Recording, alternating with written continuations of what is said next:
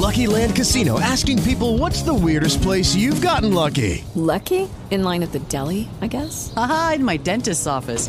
More than once, actually. Do I have to say? Yes, you do. In the car before my kids' PTA meeting. Really? Yes. Excuse me, what's the weirdest place you've gotten lucky? I never win and tell. Well, there you have it. You can get lucky anywhere, playing at LuckyLandSlots.com. Play for free right now. Are you feeling lucky? No purchase necessary. Void where prohibited by law. 18 plus. Terms and conditions apply. See website for details.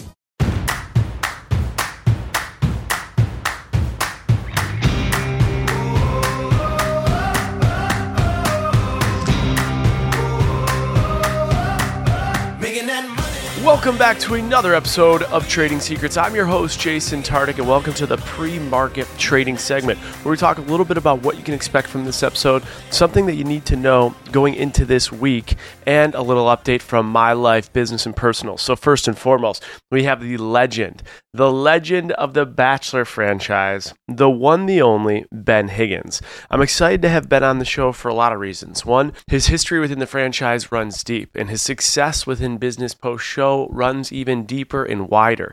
Now, this is going to be a two-part series. In the first part, you're going to hear a lot about Ben's journey before The Bachelorette, going on The Bachelorette, becoming The Bachelor, and after The Bachelor, and a ton of the dollars and cents in navigation. How much was he paid to be The Bachelor? How much was he paid to go on Winter Games? How much was he paid to do the show with Lauren after the show? What were some of the repercussions of the decisions he made from a professional standpoint in his personal life?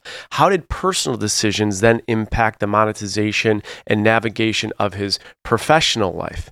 There were so many different aspects of this interview, and the depths of these conversations were some of the deepest conversations I've had with Ben. Now, what's been nice too is that Ben and I have got to do so many stuff together over the years. Different ad campaigns. We shot a commercial together. We've done iHeartRadio several times. We've done different golfing trips. We both played at the FedEx St. Jude and did some charity work with St. Jude, and all this stuff. And over the years, we've had so many deep conversations about life and business in this whole entire world, and we finally got to bring it light in a two-part series. So the second part, you're going to hear a lot about Ben's navigation into Bachelor franchise. How could he make the next steps within the franchise? Were there opportunities? Where did he take business in a whole different direction with his generous coffee, his investing into different businesses and restaurants? So that's a lot of part two. Part one is all pre-show and just post-show, and you're going to hear things from Ben you've never heard before, and you're going to hear sides of his story, even from him going into politics as a politician, that you may have never heard from Ben Higgins. So this episode is one I'm really, really excited about. Please remember to give us 5 stars. Let us know what you think about the episode. And specifically in this episode, we bought 5 bags of generous coffee. We will announce the winners in next week's part 2 recap. But all you have to do is give us 5 stars. Tell us your biggest takeaway from Ben's episode or a guest that you think we should have on the show. You'll be entered, and 5 winners will be announced at the recap next week at the end of Ben Higgins Tell All Part 2. Some stuff that you need to know going into this week. Well, U.S. employers added 3.1 million jobs during the past 12 months, including 187,000 jobs in August. So one thing you should know is that the unemployment rate actually was up in August, 3.8%, and that's up from 3.5% in July. Now, what does that mean to you? If interest rates keep going up and companies aren't laying off employees, well, as we increase interest rates, we're trying to reduce inflation. But if we see that companies are still holding on to employees, even when interest rates, the cost of money goes up, it tells us is that this economy is strong because companies can afford to do so. It's very eye-opening to see that interest rates keep going up, but unemployment, it's moving, but not really. 3.8% is still like at all-time low unemployment rates. So what does that mean? We probably will see interest rates either stay steady or increase based on the economic data that we're getting. Now, if you're looking at different industries to explore, it looks like healthcare showed the biggest gain of employment. The sector added 71,000 jobs in August, and some other industries that were hiring at a high rate in August were leisure and hospitality, social assistance, and construction. And so if you haven't got your raises lately, it's time to get to work. Average hourly earnings rose 0.2% for the month and 4.3% 4.3% from a year ago. So think about what you're making right now. Is it 4.3% more than what you were making last year at this time? Well, that's what the average increase is around the United States. So definitely some time to think about how you can either increase your current rate at your employer or maybe find some side hustle to make a couple bucks. For me, I've been on a nice little travel run here. So I was in Nashville for about a month, and then I was in Colorado for a week. That's where I interviewed Ben. I was up in Beaver Creek, did some hiking, played some golf, got to be one with nature, a little nature cleanse. And then of course got to see Blake Horstman interview Ben, which was phenomenal. And now I am in New York City actually, which has been really nice. I've been on this fun little homeless run where for like 3 weeks, I can't get into my new house. So I'm like a nomad. Been staying at friends' houses, been staying at hotels, family members.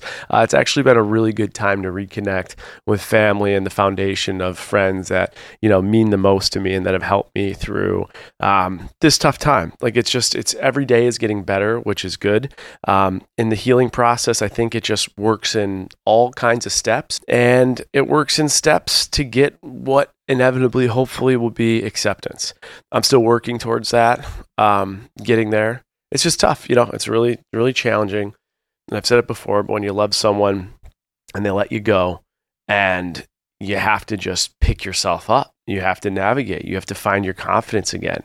You have to fill your tank again. You have to grow as a human and then navigate the directions of life. And with so many moving parts as location and career and family and time and age, it adds a lot to it. And it's funny because I'm like, this is a podcast about careers and money. I'm like finding myself going back reading, as weird as this is, the book that I wrote, The Restart Roadmap, because I feel like, while professionally everything is in its own lane and moving really well, it's the personal stuff that I'm wondering, what's best for me? Where do I go? And how does that impact the professional stuff, which is a great segue into this podcast. So a little bit about me. Please remember, give us 5 stars. We have 5 bags of Ben Higgins Generous Coffee we are giving away. Let us know your biggest takeaway of this episode, a guest we should have on. In part 1, Ben Higgins. Let's ring in the bell with the one, the only, the stud of all studs, Ben Higgins. Welcome back to another episode of Trading Secrets. Today, I am joined by one of Bachelor Nation's biggest stars and fan favorite of the franchise, Ben Higgins. Ben initially won over the hearts of viewers during his time on The Bachelorette, and eventually becoming the Bachelor himself. Following his time on the shows, Ben embarked on numerous ventures, entrepreneurial and otherwise, with a mission to help organizations connect more deeply with their employees and customers. In 2017, Ben co-founded Generous Coffee, a company dedicated to raising money through its operation to create jobs, feed children, improve education, and empower communities to eliminate poverty around the world. Outside of his socially conscious work, he maintains a connection to the one and only Bachelor Nation by co-hosting the Bachelor-focused Almost Famous podcast with Ashley I, which has accumulated over 80 plus million downloads a day. You could probably even correct me. It's probably higher than that. Started, I think, in March of 2017. Tens of thousands of reviews. Absolutely killing it with iHeart. Ben's time on the show may not have had the fairy tale ending, but he has fully taken advantage of his opportunities post-show and finding his way to his now wife, Jessica Clark Higgins. Various business endeavors, writing a book, hosting shows around the country, and today we are going to discuss it all with the one and only Ben Higgins. Ben, thank you so much for being on Trading Secrets. This is a dream. I've waited for the day that I can sit down. Some good talks in a car, but we never got to record them. I'm very excited to be here. We have, and you've since the day I met you, which is the second I got off the show, if you remember, for the iHeartRadio Festival 2018. And I would say to the people I know, I'm like, I don't know if he's just bullshitting or he's just that nice. I can confirm all of these years when he says this stuff, he's just that nice of a guy. So thank you for coming on. Oh man, I really did. I was going to try this a few months ago. It didn't work out. Now we get to sit down and talk. This is a really great show that I like listening to. I've listened to some of your biggest episodes in the past, and so I'm pumped to sit down and talk. I love it. All right, let's go all the way back before you were on The Bachelorette, but you're IT sales, back office processing and financial services space. What was the name of the company? How long were you working there before you decided to go on The Bachelorette? Yeah, so I graduated from college, moved to South America because I had no job offers out of college. And I looked and I tried. Came back to the U.S. and was working at a youth center in Warsaw, Indiana. And somebody that I cared deeply about, who I was dating at the time, once I came back, said, "Ben, you're never going to leave Indiana." And she wasn't wrong, but it hit a chord with me because I'm an only child. And so I really wanted to prove that I could get out and do something on my own.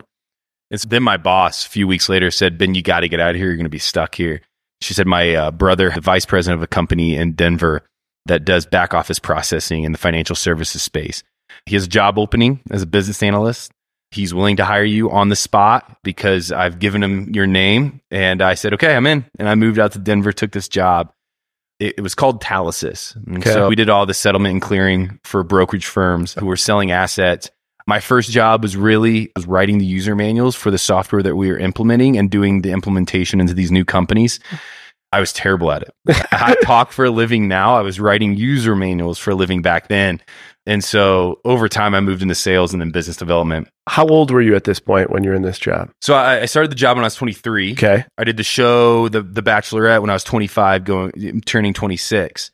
I actually kept that job for another 2 years after I was the Bachelor. And I left the job in 2018. Wait, so you were with this job while you were a contestant on The Bachelorette and while you were the lead on The Bachelor? I was. And they let you keep your job? They did. I just took a sabbatical. I think for me back then, this show was so different in terms of social media following. Instagram had just gotten started. Yeah. A lot of the stories of the past were people doing club appearances. That's not me. I knew it was never going to be me, but that's how they were generating their revenue from coming on the show. I would not have gone on the show at all unless my company gave me approval to take the sabbatical. And they did both times. What were you making before you went on the show at this job?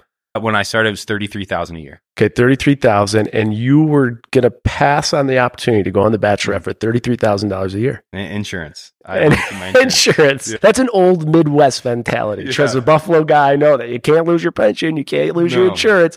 All right, so you then go on the show, $33,000. You go on The Bachelorette, and you are now America's sweetheart when you get off that show. What was the first transition professionally? I went back to Talysis. It was a really weird life, as you can imagine. The show is airing, and I'm in the basement in a cubicle in an office in a company that's not doing well at the time. Nowadays, doesn't even exist. It failed a year after I left, not because I left, but because I could see the red flags. And so I went back to work, back to the cubicle, and then I think they asked me to be the Bachelor. But it was 2.5 months until they really approached me.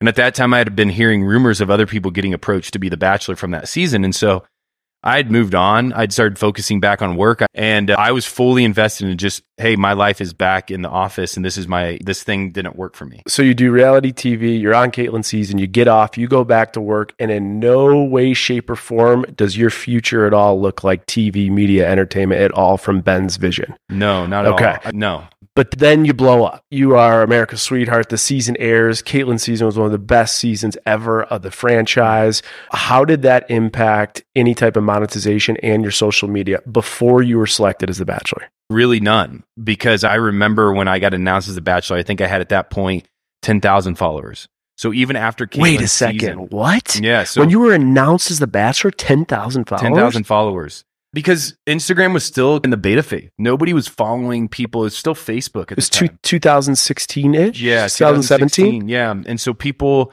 weren't really gravitating towards these people like they were maybe my season of The Bachelor, which was 6 months later. It was the flipping point. I was in the time where people were still, nobody was really capitalizing on social media. Okay. And you mentioned club appearances. Did you do any club appearances in this time frame before being the Bachelor? No. Okay. So you didn't make one penny off being on the Bachelorette before you got named the Bachelor? Nothing significant that I can remember. I remember there was nothing in my mind that thought this could be a consistent source of income. Okay. Final four in your season.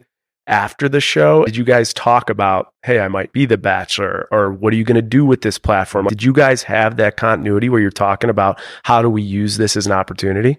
Jared and I did. Okay. And Nick and I did at some level. But then in that period of time, I lost those friendships or being able to communicate with them because they went on Paradise. And so I felt like the outsider then at that point because I wasn't asked to go. I wasn't asked to be involved in that. Would you have gone if you were asked? If I was not the Bachelor and they would have asked me to go, I think I would have. I was really not enjoying my job. Yeah. And I knew how these people were being compensated for going on Paradise. And I was like, that seems like a decent path.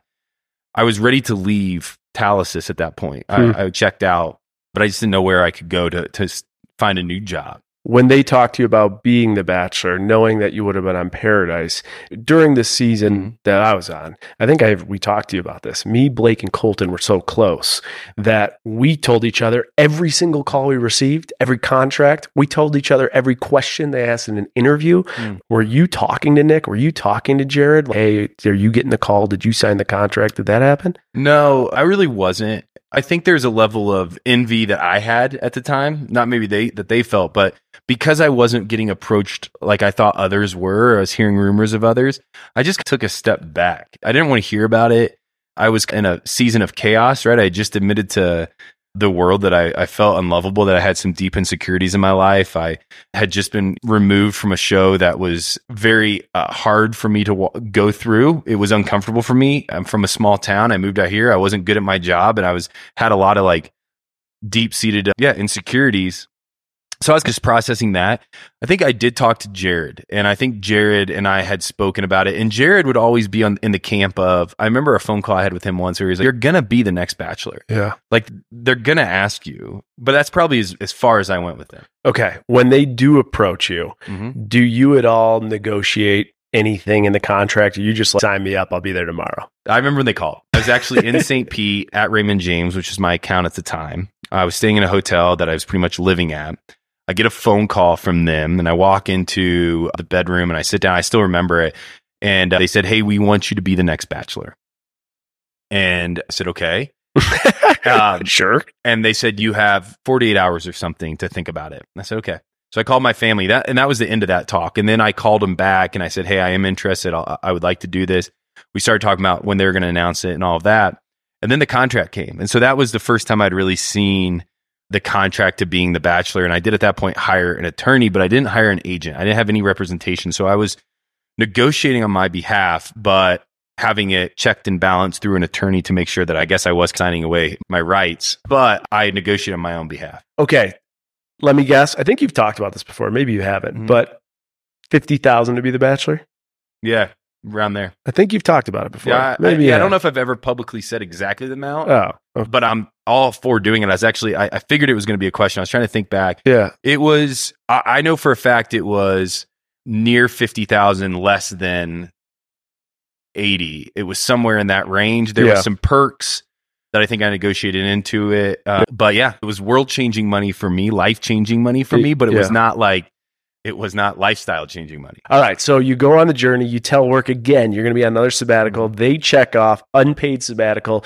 You start as the Bachelor. Yeah. At this point, most people that start day one as the lead are thinking about what this could turn into, other opportunities. For some reason, I truly believe that wasn't the case for you. I feel like you were just like, okay, I got another shot. I'm actually going to find my person.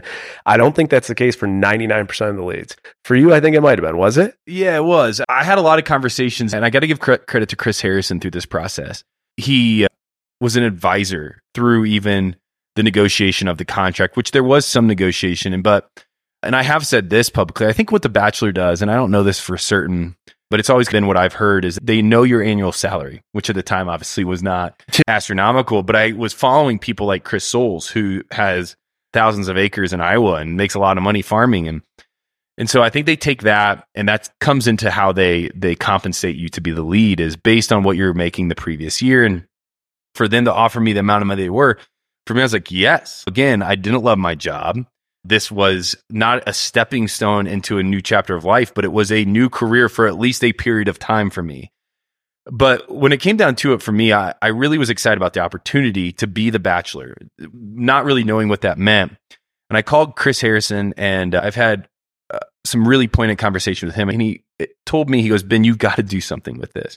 Like, I know you're the Bachelor, and I know that you want to do the right thing here, and you want to walk through this process well, but you also have to look out for yourself in this. You have to be thinking about what's next. What can you do with this newfound platform, this newfound recognition?" And that really started to churn a little bit inside my head. I just didn't still know what that looked like. I still didn't know how to think about that, but also at the time care for the people that were coming onto the show to try to date. Yeah, I get that. Okay, so you take America by storm.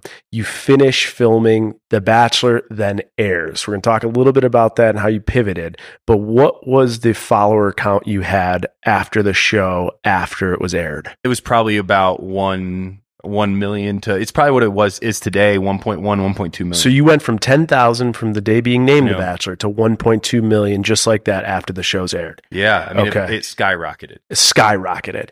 Now, I'm going to get into some of the post-show opportunities that came your way, because with that transition, it must have come big. Before I do, you found yourself in what I would say, I don't know, maybe I'm not going to say the first controversy of your life, but the first controversy that you've ever had just publicly, because you were America's sweetheart, you were the guy, and you tell two people that you love them. Yeah. And one's Lauren, one's JoJo. You end up with Lauren. JoJo, of course, then becomes the Bachelorette. I don't want to get into the weeds of all that and how it happened. What I do want to know is, how did you deal with some of the first time you received public negativity, and how much did that impact other areas of your life, whether personally, professionally, or financially?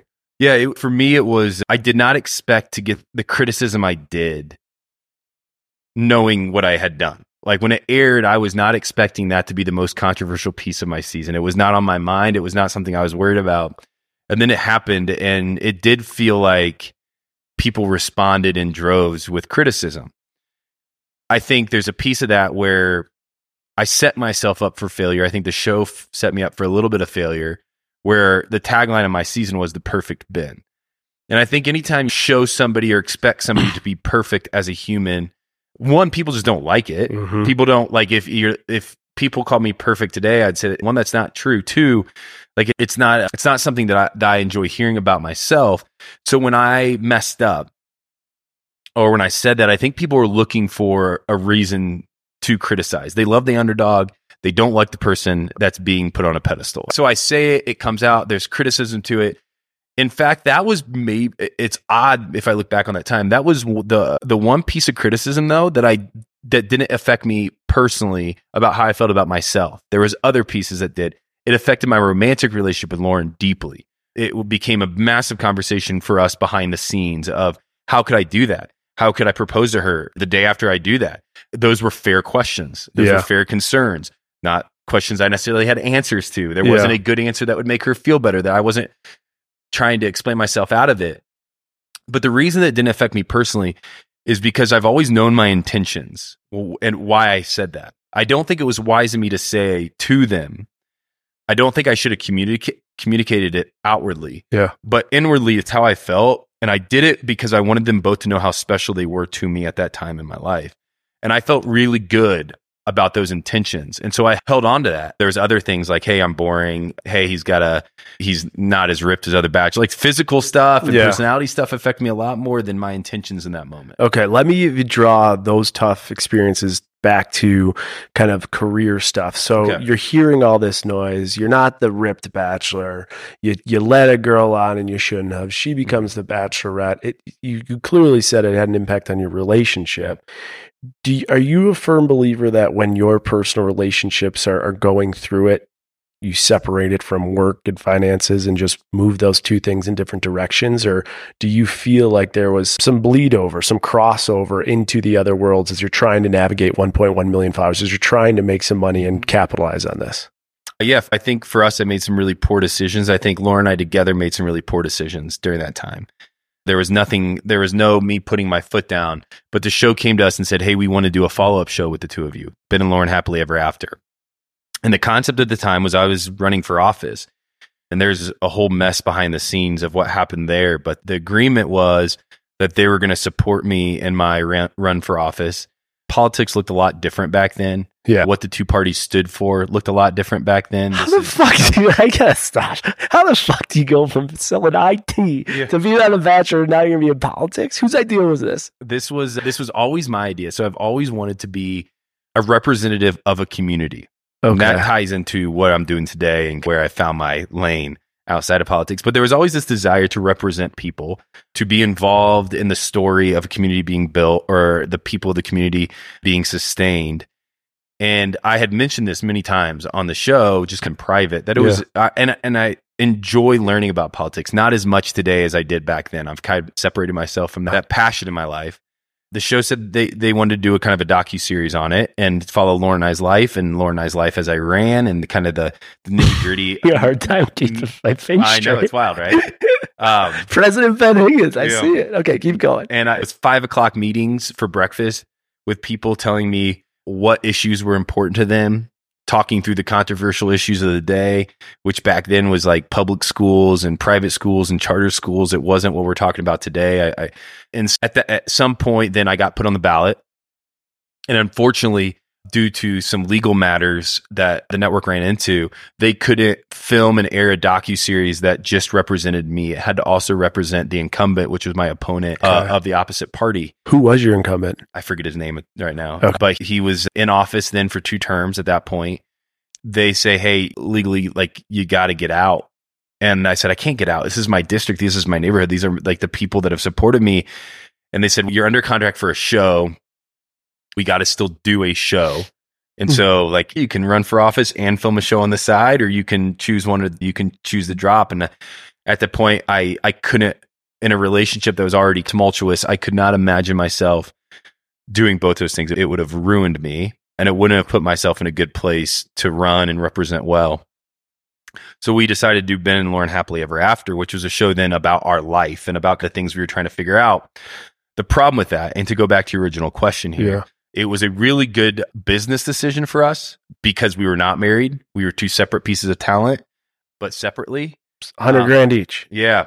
And then. Yeah. Okay. And then that was a good guess. Yeah. And then they used our house to film it. So obviously then there's the rental income for them to film a show in our home. Did you split the rental income, or it was your home? Yeah, we split it at the time. I think we split it up until the very end. Okay, hang on. One question, because I don't want to oversee it. State representative, do you have any? I just have no idea. It's a world we've never explored on this show. Any idea what they're compensated if you do get elected? Oh, it's not much. I think it's somewhere around the $30,000 range. Yeah. Okay. Yeah, it's not a well-paid position. Yeah, it would not be my full-time job. Sure, it'd be a side it's thing. very few people's full-time job. Usually, you're an attorney or a doctor or a software salesman. Okay, one other question too, and then I'm going to get back to it. I just don't want to lose it. Mm-hmm. You get offered this show. ABC is notorious and the best way ever for supporting a lot of their leads to do cool things, to do other shows. We just saw Charity. She's going on Dancing with the Stars. Caitlin went on Dancing with the Stars and won. Like, it's really awesome that they do that. I'm assuming this was an ABC show, and were there any other opportunities presented to you? It was an ABC show. It was an ABC show. It was an ABC show, and I never got asked to do anything else. Okay. So that was never an offer, never on the table for me. Got it. There was probably a period of time where I could have pushed for that, but I talked to Sean Lowe, and Sean Lowe had told me, hey, if you can at any level not do Dancing with the Stars, it's going to be better for your relationship. Wow. It's really hard on a relationship. There's a lot of time. And if you're having any issues post-show, do your best to not go on that show. Even if your relationship is ironclad and you are the strongest person in the world and you have no form of insecurities, which is impossible, we all do, that show will beat your relationship up. Yeah. 100%. It just does, right? It absolutely does. That was the advice that was 100%. given to me. And we were struggling, trying to work through stuff, and we'd have really great times and really hard times. And I think both of us had said, hey, that's not for us. Yeah. Now, don't forget here, I'm still working at Talasys. I have not left my job yet. This is all insane. Okay, Yeah, politician, Talasys, Bachelor. Now you're filming the show, $100K each. You got the rent. What happens with the show? The show airs on Freeform, ABC Family. Give me a time frame. Before Nick is announced as The Bachelor or no? During it. We're filming the show when Nick is announced as The Bachelor. In fact, there's a scene where he gives me a call and tells me he's going to be the next Bachelor. When you got that call, how'd you feel? Fine. I was doing my thing. He had worked hard. He earned his stripes. He earned his stripes, right? That was Pro's Paradise. He had gone on 2 seasons of The Bachelorette. I like Nick. I've always got along with Nick. I enjoy being around him. He's always been very interesting to me.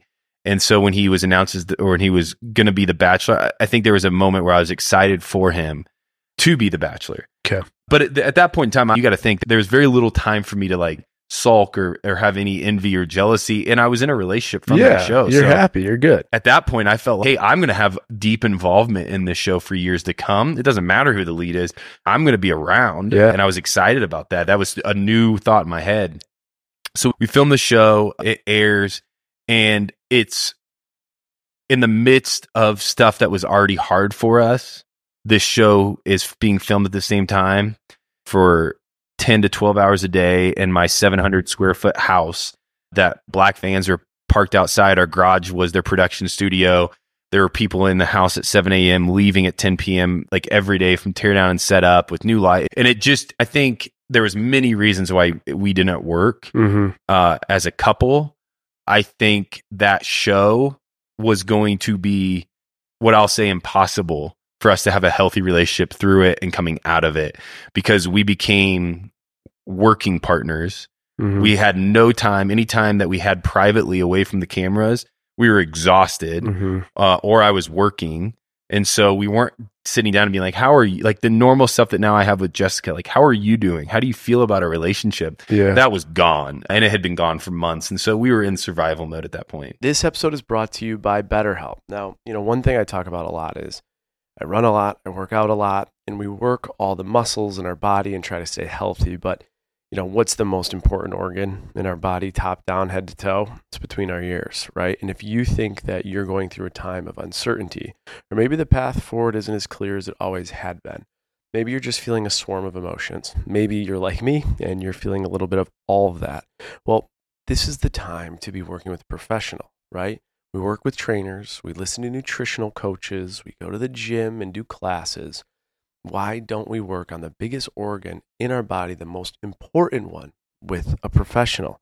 So I have been the benefactor of therapy, especially through these difficult times, and just understanding myself through times of trauma has allowed me to understand how I can move forward and grow as a human. So if you're thinking about starting therapy, give BetterHelp a try. The best part is it's entirely online, so it's designed to be convenient, flexible, and suited to your schedule. You'll just fill out a brief questionnaire, get matched to a licensed therapist, and you can switch therapists at any time at no charge. Visit BetterHelp.com/Trading Secrets to get 10% off your first month. This really helps the podcast out when you use the code. So check out BetterHelp.com/Trading Secrets. Interesting. So that is an example of when personal and professional can collide and the results can be catastrophic. To just everything, to your launch pad with your career, to your personal happiness, to all those things. It's interesting. We're going to get into a bunch of your career stuff after this time in your life, but I do want to quickly touch on when you did break up. Talk to me a little bit about how that impacted everything within the momentum you had built on Instagram, on monetization, on brand building, on all the things that were in your trajectory. Did it impact it? If so, how? Massively. One, it was a real breakup. And so you are affected, and you, at least for me, how I handled it was I went and became a recluse in a lot of ways. I was still working a job, and those people at the job now knew about my breakup. They had seen me cry on television. And then the show at that point, and this isn't a secret, it was aired on Happily Ever After. They had asked us to air our wedding on TV. They were going to cover it and pay us to do it. And I think the misconception there at the time was that I had cold feet. In a sense, I did. I think we both did. Yeah. We weren't ready. Our relationship was holding on by a thread, and then they were going to film then leading up to this wedding. So we would have had no time to recalibrate and see if this was a healthy relationship or not, or if we get married or not. We go head first. And that's why I said, I think I can speak for myself. I can't speak for Lauren, but obviously we're in two different places today and very happy. I think doing that show was a mistake for our relationship. It was not a mistake professionally necessarily, but it was a mistake for our romantic relationship. And so my priorities, I think, were misaligned at the time. I was young and naive to what I thought we could get through. So when we break up, obviously, then Happily Ever After stops, which was supposed to go on for a couple of seasons. Oh, shit. They ended up replacing it with the Twins show that aired soon after. Yeah. And then you start to build, you go from being this happy couple that everybody's celebrating and cheering for the two of you to then I think your follower base gets split. They go from being fans of Ben and Lauren to then fans of Lauren or fans of Ben. And that one wasn't healthy for Lauren or myself. That was a really hard time, I think, to process through. But then obviously your following becomes a little more critical. They make a lot more assumptions. You're viewed in a different light. They start questioning your intentions for going on the show and your relationship off the show. And some of those intentions that they questioned were fair. I look back today, I'm like, yeah, I don't know why I said yes to that. Well, I think I do. It was the money and it was the opportunity. Sure. And so, yeah, it did stall the momentum, and it changed my identity. I went from being on The Bachelor to being in a healthy relationship for a period of time to then being single again. Yeah. And that, I think, changed my identity drastically. And I wasn't necessarily ready to be single again. I didn't know how to do that. Yeah, I can relate to that. Knowing what you know now, asking as a friend here, but is there anything you would have done differently or any advice you'd give knowing the impact it had on all the areas of your life as someone who's like in the middle of it all? Yeah. I think I can only speak to my experience, which was coming in a relationship with a really great person. I'd always viewed Lauren that way. I still view her that way. And so this was for the most part, a healthy relationship that went wrong. Two people with the best intentions just didn't work out. And so for me, I look back on that and I wish I would have held on to resentment for a shorter period of time. I wish I would have quickly, because we still had a good relationship in the day. I haven't talked to her in years. I wish I would have gotten to a place where I wanted to heal any wounds that were left out there, because we didn't. We just parted ways and never really healed the things that were said at the end or the things that were done at the end. I look back now as a married man and I'm like, it doesn't feel good to have past relationships that were healthy. Again, I'm speaking from a healthy relationship, and then not ever have that closure. It doesn't feel good. And then I wish, and I didn't really until I met Jessica, quite honestly, which was years later. I wish I would have found a way to heal personally, but also found a way to think and view and speak of Lauren in a way that was more uplifting and less of a burden and less heavy on my heart. Yeah. Because I carried this weight of fear of, one, would I run into her at an event? Was somebody going to ask me about her in an interview? This was a very raw and real time for me. I wish I would have gotten to a place where I would have confidently said, hey, we didn't work out, but I care about this person. Yeah. And I would have known that she would have felt the same way if that's how she felt. But I think everybody heals differently. It takes different lengths of time for people to heal, especially from relationships that are real and raw and meaningful. Yeah. And I just wish I could have found a space to view it in a better light, because really I didn't for years. Yeah. A lot of that hit home. I'm going to go to the next topic. Otherwise, I might hit me home. So let's go back down the professional world. Thank you for sharing that. It all landed. I heard you. I see you. I feel you. And I'll let that digest after, because I don't want to go down a road that'll take Trading Secrets in a whole different direction. All right. Bring it back. Here we go. After that, professionally, were you ever offered any other position within the franchise to go on Paradise or to be the Bachelor again? I went on Winter Games. That's right. Yeah. So I How did dare we skip your Winter Games session? I did Winter Games. That was post breakup. This was in January. I think we filmed that show. We had ended probably in, let's say, October. Okay. At that point, at least publicly ended in October. Let me take a stab. Yeah. $500 a day. Oh, I don't even know if I got paid to go on that show.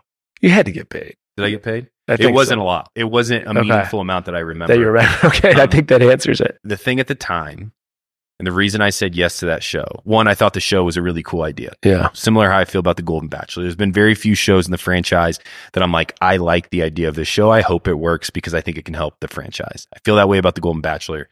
So I pushed so hard to try to be involved in it. I felt that way about Winter Games. At the time, though, they had said, hey, Ben, we want you, because you're so fresh off this relationship and because you're so recent to being a lead on the show, what if you're like a sideline reporter? What if you're not a contestant on the show trying to find love? What if you're a sideline reporter who's living amongst the house and interviewing people as they're stepping out into these competitions and doing that role? And I was like, that sounds amazing. Yeah, it's a dream. And so I said yes to that. Fly into Vermont. I land in Vermont. I get a phone call from one of the producers that's like, hey, I know that's why you're out here, but little change of plans. We're worried, which is so funny today looking at this, thinking about this. We're worried that if we let you not host this show, be a sideline reporter, then every lead after you will never participate if they don't end up in a happy relationship in any of our spinoff shows. They'll just want to be a host of them. They'll just want to be like the main person. They'll never want to participate again. And we're worried that will set a bad precedent. Which, looking forward, that's only happened once, right? With Becca on Paradise. She's the only lead, right? That's gone on. I think so. We can fact check that for the recap. We can fact check. Okay, but and so I said that makes sense to me. That makes sense for them. And so I was driving there. I was like, okay. And they're like, here's our new plan. You come on. You're a contestant. if you don't meet anybody, and I had been very clear, I am not ready to date. Like, I am not open to I had not dated at all at that point in time. They said, if you don't meet anybody through this experience, then you're going to obviously be let go. Like, you're not going to make it past week 1. And once you get let go, then we can revisit and see if maybe you could stick around to be like that support system. Okay. That sideline reporter. But they said, if you meet somebody, great, just get there. The first rose ceremony is being done by the women. I get a rose. Somebody there gives me one. I had no relationship. It was just like night 1, first impression. Somebody gives it to me. I'm around then for another week. Week 2, there's a rose ceremony. And somebody that I cared about, that I really liked, who was really there, like wanting to find somebody, did not have a partner yet. And so I just gave mine to her.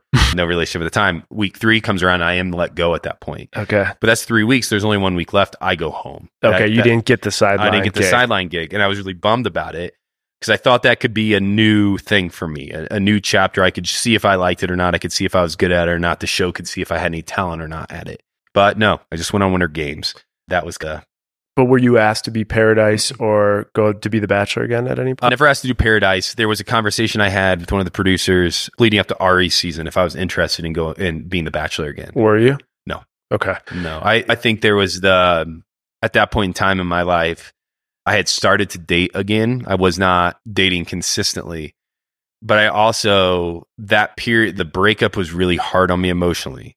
I don't want to over dramatize it. It just was like, it was it was just a really hard season of life where I felt like I was questioning myself. I was questioning my role and intentions. I'd also felt at that point in time, I could no longer do it. I felt like I could no longer be the Bachelor with the like same innocence, the same naivete, the same purity, the same hopes that I did before. Yeah. That's one of the tough things about the whole thing is that and you obviously experience this, but you're losing your best friend, you're losing your other half.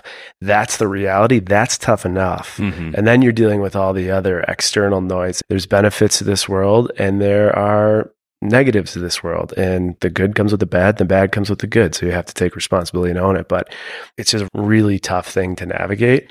And so I can imagine why, if you were asked to be the Bachelor again, you'd be like, no, that's not for me. Mm-hmm. But I am surprised because of anyone from the franchise, in my opinion, over Wells, over Nick. But I think of anyone that's been on the show, you have received the most support, the most hype, and the most campaigning from others to take a larger role within the franchise. And it felt like from 2016 to 2000, let's call it 21, it was 100% going to happen. Yeah. Did you too feel that? Did you think career-wise you were going to have a place larger than you ended up having, looking back at it now being 2023, almost 2024? Yeah, yes, I did. One, people kept telling me I would. Yes, I did. People kept telling me I would. That was the last answer to part 1 of the Ben Tells All episode when he was asked if he thought he would have a career larger than he did, looking back at it from 2023 vision of what his place would be like with the Bachelor franchise.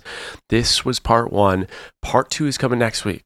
Part 2, we talk all about the next steps he made after the show, from doing Bachelor Live on stage, to potentially campaigning and taking Chris Harrison's position, to what it would have been like to be on The Golden Bachelor and the conversations he's had, and all of his career moves since, from Generous Coffee, his investment into restaurant groups, and some of his mission, purpose, dollars, and dreams of what is next.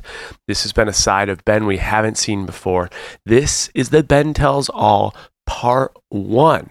Let's ring in the bell with the one and only, the Curious Canadian, for the recap on Part 1 of the Ben Higgins Tells All. Ding, ding, ding! We are ringing in the closing bell with the one and only, the Curious Canadian. You know him, David Ardoin. This is the first time ever David was listening live to the Ben Higgins podcast, was sitting in, wasn't asking questions, but listened to every word. And immediately after, we are going into the recap. So I got the one and only David with me. Before I turn it over to you, David, just remember, all the listeners out there, go give us 5 stars in Apple or Spotify. Leave a review of your biggest takeaway from the Ben Higgins show. And we have 5 generous bags of coffee to give away. We will raffle those off next recap next week. David, what do you got for me? I mean, I got a ton. What I had to put my popcorn down for a second to hop on the recap because I was just so into that interview and having Ben with us. So, yeah, you got to hit 5 stars, though, because as Ben mentioned, his most ludicrous investment is his podcast. So we got hopes and dreams here on Trading Secrets that we're trying to get to, too. Because, Ben's our idol. He's our hero in all these things. So I thought it was an awesome episode. And really, Jay, the way that I look at it, it was like a threefold. You had the diary of Ben Higgins. You had, him really looking eye to eye with you. And I think some stuff that hit home in terms of some, relationship speak and a lot of feelings of what you've been feeling the last month. And then just out of nowhere, just the humble businessman, super successful in some of his investments. Such a well-rounded podcast. And I like anytime you get in the weeds, that's what we're all about. So what do you think in the interview chair? I mean, we got in the weeds. I think you hit the nail on the head. It was like the triple threat. We got to see a side of Ben we've never seen before. Ben had some deep conversations that were extremely relatable to what I'm going through. It's so hard. Like, I'm so in the moment listening to Ben, but then like I come on the recap when Ben's gone and I'm like, it's so crazy. Like, he dated my ex-fiance. Like, the whole thing, it's so twisty and you don't realize when you're in it, But I think that all hit home. And then just the things that we already knew about Ben, but took it to a whole different level. Behind the scenes of the reality TV navigation, behind the scenes of trying to work and navigate his success within Bachelor franchise. And then, of course, the podcast. You had mentioned the podcast, David, Almost Famous, which is with iHeartRadio. I personally know is a 7-figure earning show. So you and I are going to have to step our game up and get to that 7-figure level. Yes, we've gotten to the 6-figure level, which we know we share on every Jason Tells All annually, but we are not at the 7-figure level. They are. They also have iHeart, Ashley I, who's unbelievable, and Ben Higgins, who we know is incredible, behind powering that. I think we were running tight on time and there's so much to cover with Ben, but I think that podcast, iHeart's a little tougher with their negotiations. For example, when I was going to bring over this podcast to Trading Secrets, we would have only got 50% of the revenue max. We currently have a guarantee and we get 80% of the revenue. So I'm imagining, especially with Ben and Ashley, Ben's probably getting, my guess would be around 20 to 25% of revenue. And I would imagine he's clearing anywhere from like 200 to 350 off Almost Famous. That's my guess. Well, I think that your assessment is right, but one thing that is just so unique about his journey, first off, he shared so many numbers, and we always appreciate our guests sharing numbers, especially you guests that are kind of close to the franchise. Sometimes you don't get that, but there's something has to be said about his timing. I mean, he goes on The Bachelor with 10,000 followers, comes out with 1 million followers, and he enters the podcast industry 8 years ago when all the money's being poured into it, kind of like a starter in the game. So he's kind of hit the social media and the podcast game at the perfect time, which I thought was really interesting. Of the numbers that he did share, Jay, any of them that really stick out to you? $33K of the job that he got when he moved to Denver, what he got paid for The Bachelor, the amount of followers that he have, what $100K for his Happily Ever After show, $125K-ish for The Bachelor Live on Stage. Which of these pop out to you? Any in particular? David, I love your question. Your question saying, of all these numbers, which hit home the hardest? And you just listed about 10 different numbers, and none of those numbers hit me the hardest. The one that hit me the hardest, risk tolerance, just grab life by the balls and go. The guy has $15K to his name because his grandmother passed away, and he rips it on a restaurant. I couldn't believe that. Just for all my listeners out there, when I used to underwrite bank loans, you would put in the industry type, and it would instantly tell you if the industry was red, yellow, or green. If it's red, it had a huge huge failure rate. Yellow, the industry had a somewhat success rate. Green, they have a high success rate. Restaurants were the number one worst success rate of any business that we could underwrite. And so for him to think he had $15K to his name, put it all in, and it turned into this, a top 2% performing restaurant group, is just nuts. How about you? What did you think was the wildest number? Well, I just got to say, top 2% of the restaurant groups in the country. He's probably got he definitely has a top 2% podcast in the world. I mean, this guy's firing on all cylinders. It's kind of wild, the podcast game. Like we talked about Jared, his final four, right? So it was Jared, him, Sean, and Nick. They each have podcasts. And each of them have like totally different styles. Of course, Sean's being a newer one.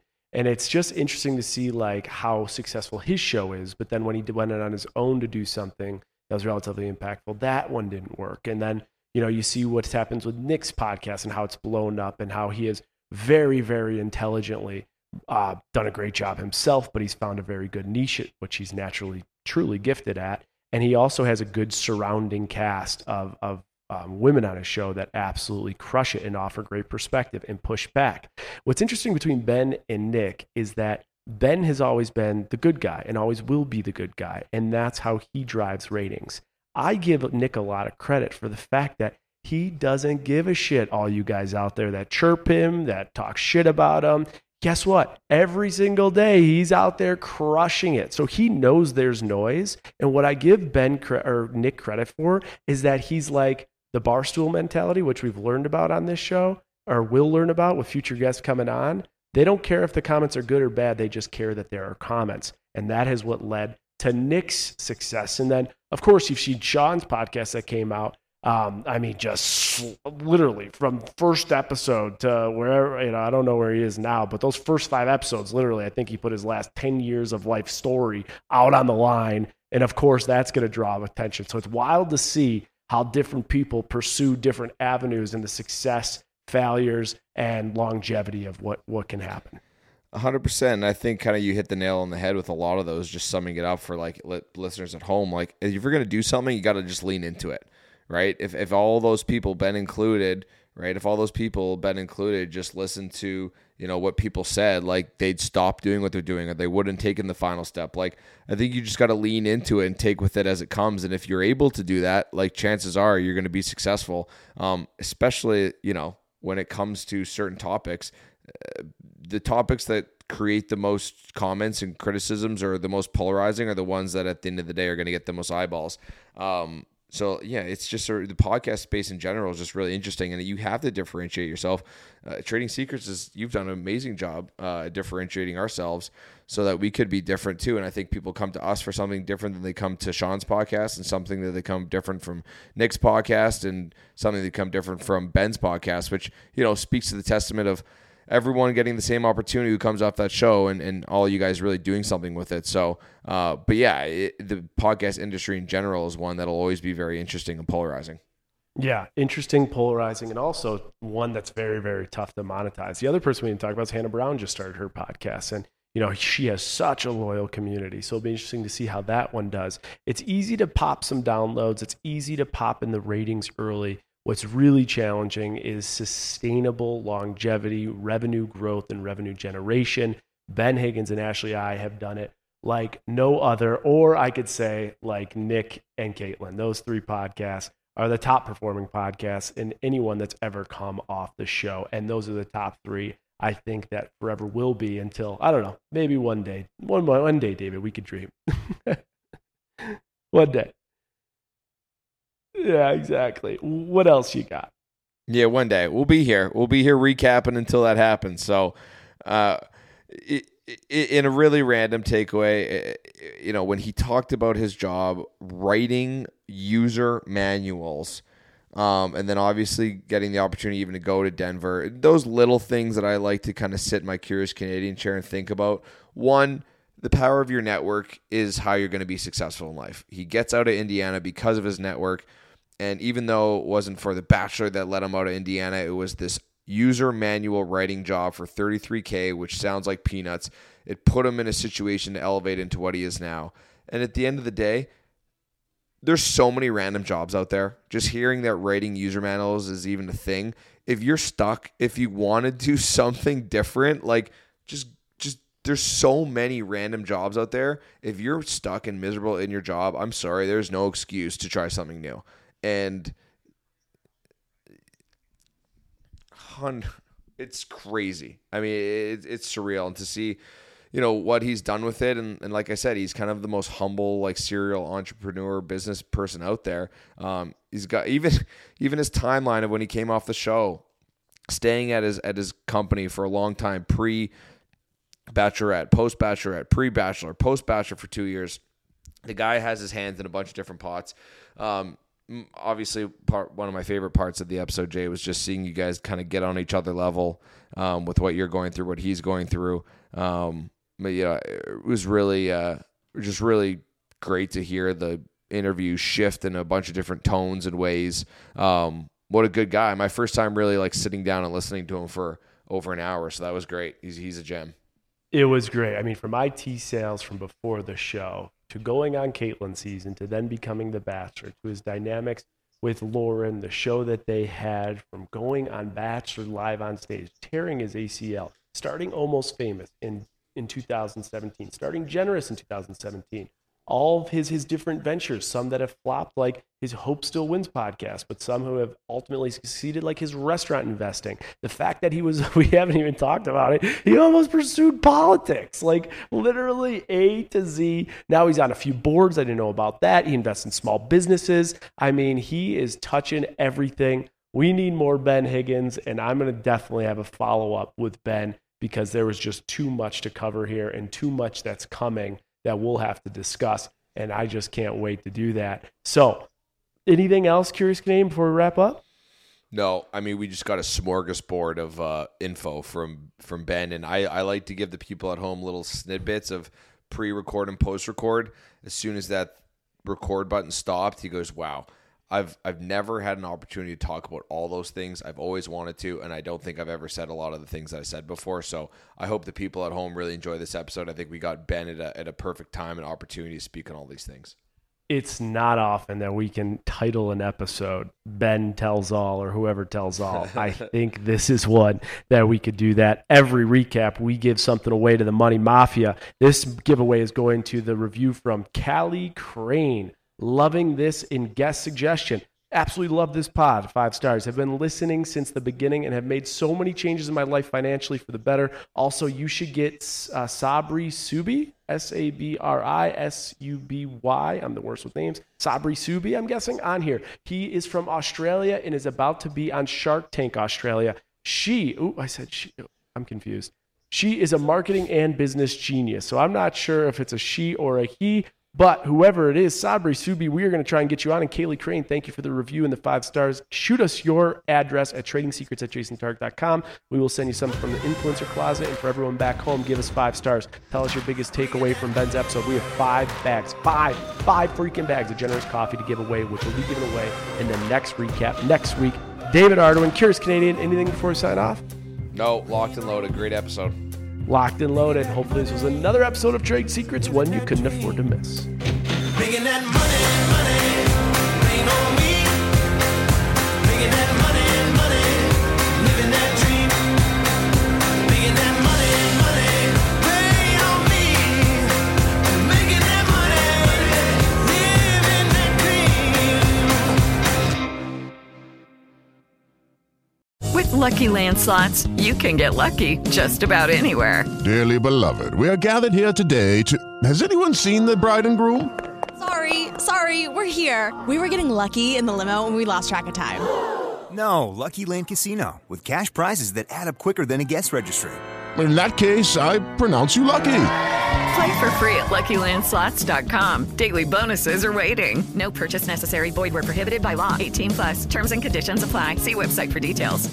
With LinkedIn Jobs, we tap into a network of more than 1 billion professionals to help you find quality professionals quickly and easily for any role you need. Marketing wizards? Found them. Software engineers? Found. That project manager I could never seem to hire? And found. LinkedIn Jobs quickly matches your roles with candidates with the right skills and experience. In fact, 86% of small businesses get a qualified candidate within 24 hours. Post your first job for free and get started at linkedin.com/spoken. That's linkedin.com/spoken. Terms and conditions apply. With LinkedIn Jobs, we tap into a network of more than 1 billion professionals to help you find quality professionals quickly and easily for any role you need. Marketing wizards? Found them. Software engineers? Found. That project manager I could never seem to hire? And found. LinkedIn Jobs quickly matches your roles with candidates with the right skills and experience. In fact, 86% of small businesses get a qualified candidate within 24 hours. Post your first job for free and get started at linkedin.com/spoken. That's linkedin.com/spoken. Terms and conditions apply.